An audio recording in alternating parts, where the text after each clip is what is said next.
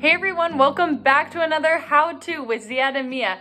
As you can see, we're not in the studio right now. We are working from home, but we want to make sure that we're still pushing out content for you as we do every week. And if you've been liking it, then please hit the like on this video and subscribe to our YouTube channel. You can also follow us on all of our other social media, and that's how you can ask us questions if you have any questions after this video, or if you have any suggestions for videos in the future.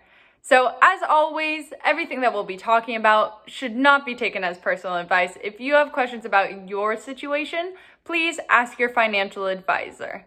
But with that, we are going to be talking about important December deadlines today. So this is going to be everything to do with your financials that you should get in line before the end of the year and before we start those New Year's resolutions.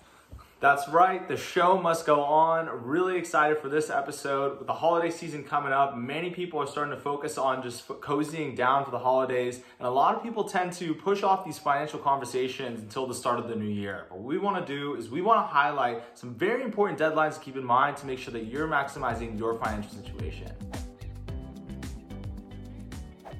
Let's kick it off with a little bit about medical and insurance coverage. Now, open enrollment for Medicare, which is the federal health insurance for seniors and individuals with disabilities, has already passed. That date was on December 7th. That was on Monday. Open enrollment is still open for the Affordable Care Act, and it's going on until December 15th.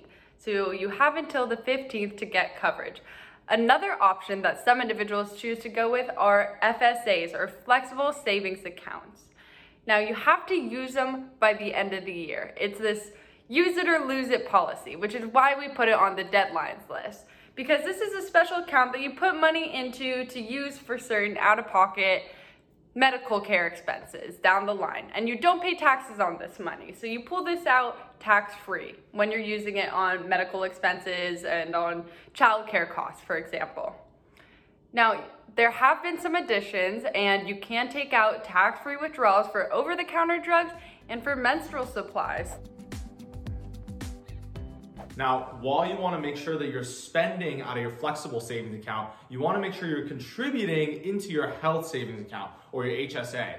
This is an account that we covered in a previous episode. It's a great way to save for retirement while also being able to pay for health expenses along the way. You get that triple threat, right? You get the tax deductions when you contribute, tax deferred growth throughout, and if you're spending on the right things or keep it long enough, you'll also get tax-free withdrawals. This is huge. It's the only account that really allows this. A couple things to note: you have to make your contributions for 2020 by December 31st, so that's only a few weeks away, and you can only qualify for contributing into a health savings account, or HSA, if you have a high deductible health plan. So if you don't worry about it. If you do, open that up right away and contribute. As an individual, you can contribute up to $3,550, and as a family, that's $7,100. So make sure you get that started.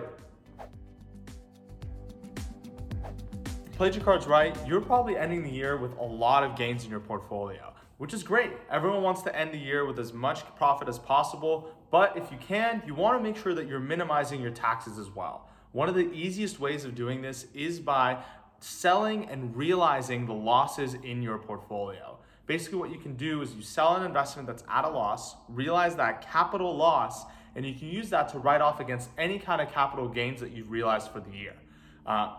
It's a strategy that we as advisors employ often, called tax loss harvesting, something we've also talked about in a previous episode.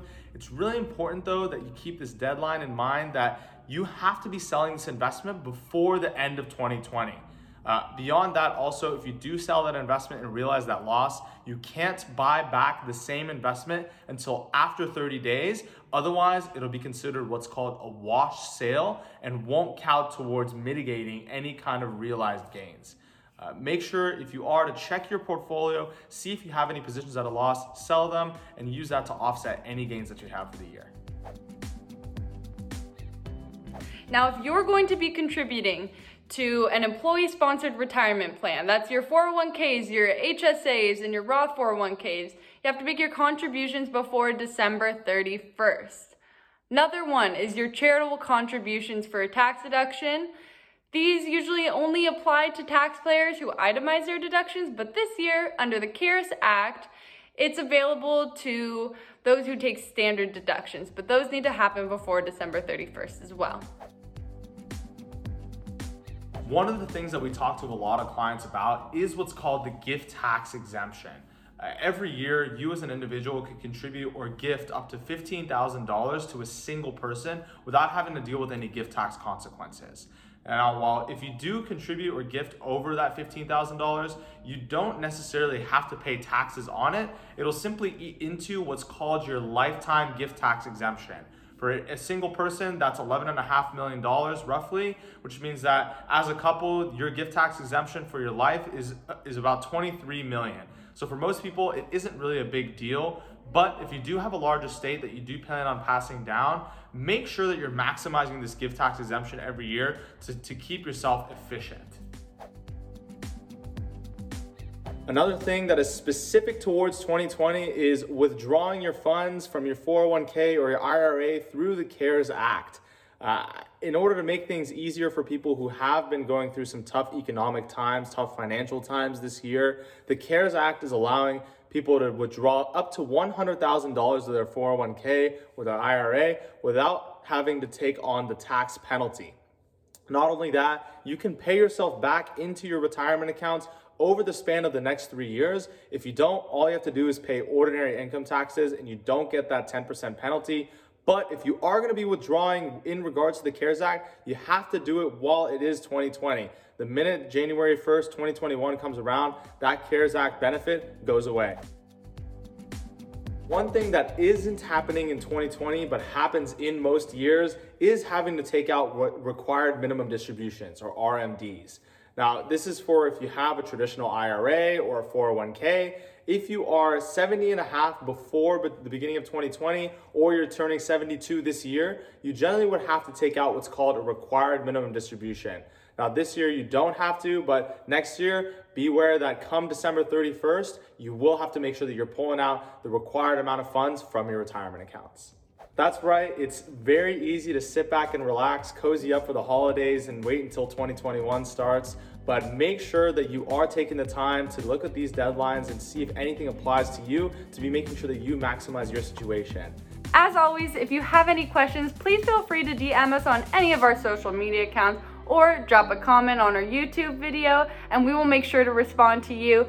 Please reach out to us if you have suggestions for upcoming episodes. We really want to cater this series to you. If you are looking to review this with a professional, reach out to us. You can find us in our office, 310-441-9393. And we hope to see you here next week. Have a great week.